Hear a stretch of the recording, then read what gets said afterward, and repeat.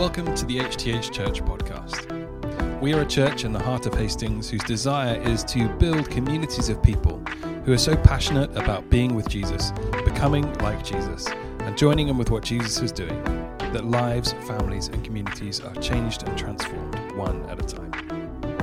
On this podcast, you can keep up to date with the latest talks from our Sunday services, as well as additional bonus episodes which include conversations, interviews, devotions, and much more. If you'd like to find out more about the church, you can visit our website, hthchurch.org. Otherwise, we hope you enjoy this episode. Jesus was in Nazareth, it tells us, his hometown, which is in the north of Israel, in the Galilee region, and he was there in the power of the Spirit. Wasn't there on his own, but he got the power of the Spirit in him. And he went to the synagogue. It was normal for him, as we read just now, to go into the synagogue, to speak, to teach people, the people of Israel, in the synagogue. And they were so happy about what they said, that Jesus said, because they knew about that Isaiah prophecy. And they seemed to be really happy with the words that Jesus had said to them initially. The words were, "The Spirit of the Lord is on me because he has anointed me to preach good news to the poor. He has sent me to proclaim freedom for the captives and the recovery of sight for the blind and to release the oppressed." They seemed to be really happy with that. But when Jesus said to them, preaching to the poor, telling the good news of Jesus to the poor, that's when it all kicked off. Because the poor, they thought, was for them. But Jesus, in the next part, when he talks about Zarephath, and he talks about the woman of Zarephath and Naaman, were different. So let me explain. So if you don't know what that means, how significant that was, and how outraged they were, the reason was, this is in Kings, the book of Kings, Elijah, who was a prophet, was sent by God to a widow who was a Gentile. She wasn't an Israelite. Because there was famine in that region. There was famine in the region. There was no rain for 3.5 years. And Elijah was called by God to go to a woman, a widow. There were many, many widows in Israel, but he was told by God to go to the widow of Zarephath. Now, she was a pagan. She was an idol worshiper. She was a very poor, poor person. She had no money. She was a person that wasn't, if you like, clean. And she was the person that Elijah was sent to. And she was going to feed Elijah. So the story goes, Elijah asked her for food. He didn't have any food. She said, "I'm very poor. I've only got 1 jug of oil and I've got a jar of flour. I can't make you some bread." And he said, "If you make me bread, you will never have that the jug of oil run dry, and you'd never have the flour end until the rains come," which was 3.5 years later. And that miracle happened to that woman who was not an Israelite. She was a Gentile. And then the second part of the reason why the people in the synagogue were furious.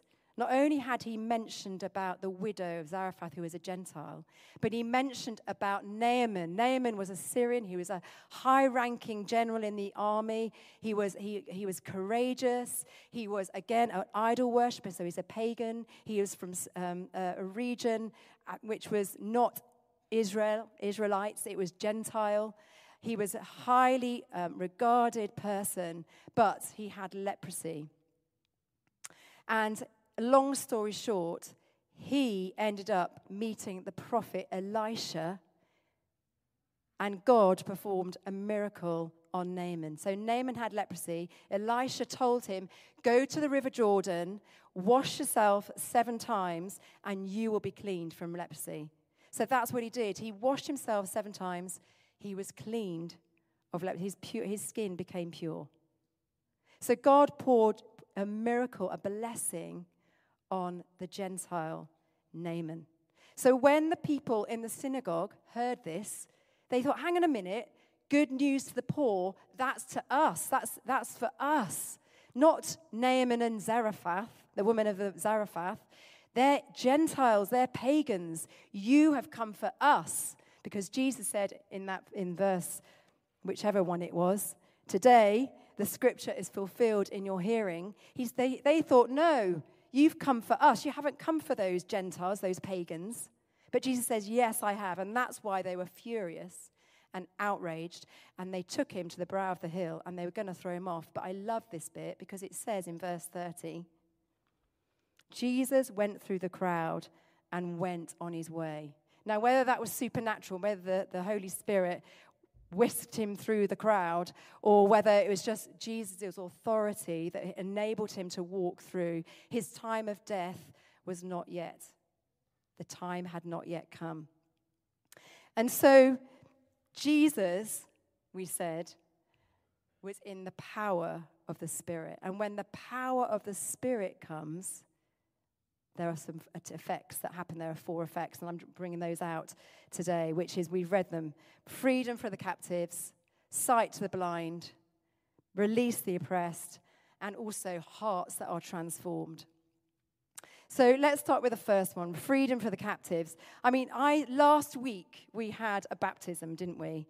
And Alicia was baptized. Let me move that because I keep tripping up on the carpet. Alicia was baptized in a hot tub over there. And for those of you who was there last week, wasn't it incredible to hear more of Alicia's story? So Alicia hadn't been brought up in the church, but she found Jesus, and she would say she was cleansed from her sin. And she said this before she got baptized: in my heart, I'm a Christian, but I want to show that to everyone. This is an opportunity to say sorry, to be cleansed, and to have the new future and a new beginning. She wanted to be free from her past. She felt cleansed from her sin. And actually, I was speaking to her this morning. She said not only did she feel cleansed from her sin, she felt cleansed of being a victim, having a victim mentality. And she ended up not being a victim. She ended up having a thankful heart and a grateful heart for all that God had done for her in her life. He had set her free. Jesus had set her free from that victim mentality. Isn't that amazing? It's incredible what can happen when the Holy Spirit comes. And I wonder, have you ever experienced that yourself? When the Holy Spirit comes, have you felt his freedom? The second thing I wanted to say was, if the power of the Spirit is present, there is sight for the blind. Sight for the blind, spiritual sight. We've just been singing, open the eyes of my heart, Lord. Open the eyes of my heart. I want to see you. That's what he's talking about, spiritual sight. And there's a person in our church who became a Christian quite a long time ago, but I remember talking to him about what it was like for him when he had given his life to Jesus, become a follower of Jesus. He said it was like my eyes had been opened. My eyes had been opened. The Bible, I just knew it was true. I knew it was true. I didn't have to question it anymore. All the unbelief that I'd had before, it was true. I just knew without any doubt it was true. The Spirit had showed him the truth. His eyes had been opened. And I do believe also that Jesus can heal physical eyes as well, if you're blind. I was watching a YouTube clip not so long ago, and this woman, she'd got a glaucoma. She had got I can't remember what it's called. That one of those, a macular degeneration. Is that right? And she couldn't really see. She could see figures, but she couldn't see details on faces. And she was a widow, but she'd married somebody, but she'd never seen his face. Quite brave. Never seen his face, apart from just the shape of his head. She couldn't actually see the detail of his face. But she went to a conference, and some people prayed for her. She didn't, and she was, by the third time she was prayed for, because she went 3 times to this conference. The first time she's prayed for, she wasn't healed. The second time she's prayed for, she wasn't healed. But the third time, the third day that she was prayed for, she was able to see. And she was able to see her husband for the first time. Isn't that incredible? And my prayer is we would love to see, obviously we want to see people who see the truth spiritually, see their eyes open, but wouldn't it be amazing if we could see miracles, more miracles? We've seen physical healings here before, but wouldn't it be amazing if we could see more miracles here in our church community and in the streets when we pray for people? That is my prayer. So when the Spirit of the Lord is present and he's coming in power, we can see miracles and people are healed. Eyes are opened. And Jesus obviously healed people in the Bible. We see that in the Bible. We're going to see that probably with Luke 19. There's a story of a man who was healed of blindness. So healed physically, but also spiritually. People can see spiritually. And then the third effect, where the power of the Spirit is present, is release for the oppressed. Release for the oppressed. Now, has anyone watched The Chosen? I love The Chosen. Some people in our family find it a bit boring. But for me, I love it. It's quite slow pace. If you're not wanting anything to make you feel a bit tense, The Chosen is the one for you. And there's one episode that I have watched about 5 times. And it's when Jesus goes to the woman at the well. And it makes me cry every time. I've tried it just to check that it's going to make me cry. It makes me cry every time because you see the compassion that Jesus has for this woman who, again, incidentally, was a Gentile. And he has so much compassion for her. She was judged because she was a woman of adultery. She had many men in her lives. She was lonely. She was an outcast. Nobody wanted to be her friend because of her lifestyle. She was oppressed by what she was doing in her life. And I wonder whether you have felt like that yourselves. I know I have. But when Jesus came and spoke to her, he showed his love towards her, and it completely changed her life. She became full of joy and confidence and was able to go and tell people about Jesus. And I wonder if that's some of us here this morning, whether you're oppressed by depression or grief or just something that people have said over you in your life, or whether it's your job that's oppressing you, or whether it's someone in your family that's oppressing you. For me personally, when I was at school, I didn't do very well at school. I was told I was a failure by one of the teachers, and I actually took that on. I actually told myself I was a failure. I didn't get hardly any O-levels. I failed my A-levels. It took me 4 goes to get my driving test. I got it the 4th time around. I was very proud of myself. But those words, "you're a failure," had stuck with me for quite a few years, and it had oppressed me. It made me think, I can't do anything. I'm not good enough. I'm unworthy. Oh, if I try something, I won't be able to do it anyway. So it stopped me from doing stuff. That was oppressing me. Those words, "you're a failure," oppressed me. But I had a moment where I was with the Holy Spirit. People prayed for me, and I was set free from that oppression, from those words that have been spoken over me. And he can do the same for you. And I wonder if there's anyone here who particularly has had that word spoken over you, "you're a failure." Can I tell you something? You're not. You are not a failure. Listen to the truth of Jesus. You are confident and you are capable.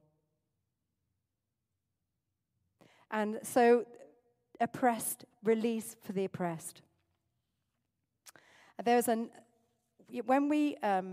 Before we start Safe Haven Women on a Thursday, because we want to go in the power of the Spirit, which Jesus, as I said, was in the power of the Spirit, we always pray, "Come, Holy Spirit, fill us, fill this space." This is where we hold Safe Haven Women. If you don't know what Safe Haven Women is, it's a drop-in for women to come and get a safe place to feel loved and not judged.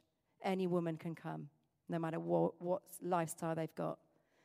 And we pray, "Come, Holy Spirit." And even last week, somebody came in and she just burst into tears. Because she said, "I feel the love here, and I feel the love, I feel I'm not judged." And it's the Holy Spirit. the power comes with the Holy Spirit. And even one of the key workers came up to me and said, I feel something different here. I'm not a spirit. Well, she said, I'm a very spiritual person, but I don't believe in God, your God. But I can sense there's something different here. I can sense there's something different here. That's the power of the Holy Spirit. And so the Holy Spirit is powerful. And when we are filled with the Holy Spirit, like Jesus was going to Nazareth in the power of the Spirit, we can have that too. And there's somebody, again, that I was speaking to recently who felt like there was something missing in her life. And she said, I think it might be Jesus. I think it might be Jesus. And she's on I know she's going to give her life to Jesus. And she's on that journey. She knows there's something empty in her life. And she thinks it might be Jesus, but she's not quite ready yet to say yes. And there's an amazing quote that I found when I was reading with Tim Keller, who says, all you need is need. All you need is nothing. And when I spoke to this woman, I felt like, yeah, she knows there's something she needs, but we don't need to. All we need to bring is ourselves. All we need to bring and say, God, I need you. I've got nothing apart from myself. And he can then fill that hole. He can then fill that hole. So I'm feeling excited about this woman because I feel like she's on a journey and will discover that actually Jesus is the person that is going to fill that gap in her life. That's exciting. Paul in 2 Corinthians 2:12 says, I am content with weakness, for when I am weak, then I am strong. Because that's when the power of the Spirit comes in. When we acknowledge, actually, we're at the end of our rope, if you like. I can't do it anymore on my own this life, but I need you to give me power in my weakness. Power in my weakness. Where the power of the Spirit is present, when the power of the Spirit is present, not only is there freedom for the captives, there's sight for the blind, there's oppressed that are released, but also hearts are transformed. Hearts are transformed. Like Alicia said, when she gave her life to Jesus, she suddenly felt an overwhelming sense of gratitude and thankfulness to God. And I wonder whether you've ever had that happen to you, whether it's gratefulness or something else. About 30 years ago, I was being prayed for, and actually this scripture was being prayed over me, and I've always held it very close to my heart, the bit that Jesus read out in Isaiah. And about 30 years ago, I had prayer over me about that, and I just remember feeling this almighty weight of compassion fall on me. It was like I couldn't stand up. And it was an amazing sense of compassion and a heart for women who are desperate, women who have had a really difficult time in their life. And I prayed, God, would you break my heart for what breaks yours for the women? And I think that's why every time I see the woman at the well, it makes me cry. Because he gave me such a compassion for women. And it's just been something that happens to me when I talk about it. Sometimes I break down in tears. And I feel like God has given me that compassionate heart for women. And I know that's not for everybody, but I know that is for me. And sometimes my heart gets hardened, and I have to ask him again to soften it because I can get a bit cynical or a bit hard-hearted. But then I have to come back to him and say, would you give me that compassion again? Would you break my heart again for these women? And he does it every time. Even the last year, I was feeling I was getting a bit cynical, and I got prayer at Focus, which is the camp that some of us go on in the summer. And I felt like he broke my heart again. It's like is like a gut-wrenching cry that comes from the pit of my stomach, because I feel like I'm feeling the compassion that Jesus has for the women, not just back in the day of the Bible, but the women, the compassion he has for the women here in this church, but also for the people in Hastings, the women in Hastings. So we're coming to land, but I just wanted us all to think about, how can this apply to my life? How can this apply to your life? And are there things that you want to be set free from this morning? Maybe something that I've said might have spoken to you this morning. Maybe it's, as I said, a word that's been spoken over you that you're still holding on to, that you need to let go. And for our church community, wouldn't it be amazing if we were a church that people knew they could come to because they wouldn't be judged? A church for the people of Hastings, not against them. Wouldn't that be amazing to think that people would feel, oh, I've got to go to that church because I know I'm going to feel loved there, and not judged and not condemned? That's my prayer. Thanks for tuning in to the HTH Church podcast. If you enjoyed this episode, why not share it with someone you think would appreciate it? And be sure to subscribe to our channel to get notified when new episodes are published. Thanks again for listening, and we hope you have a great day.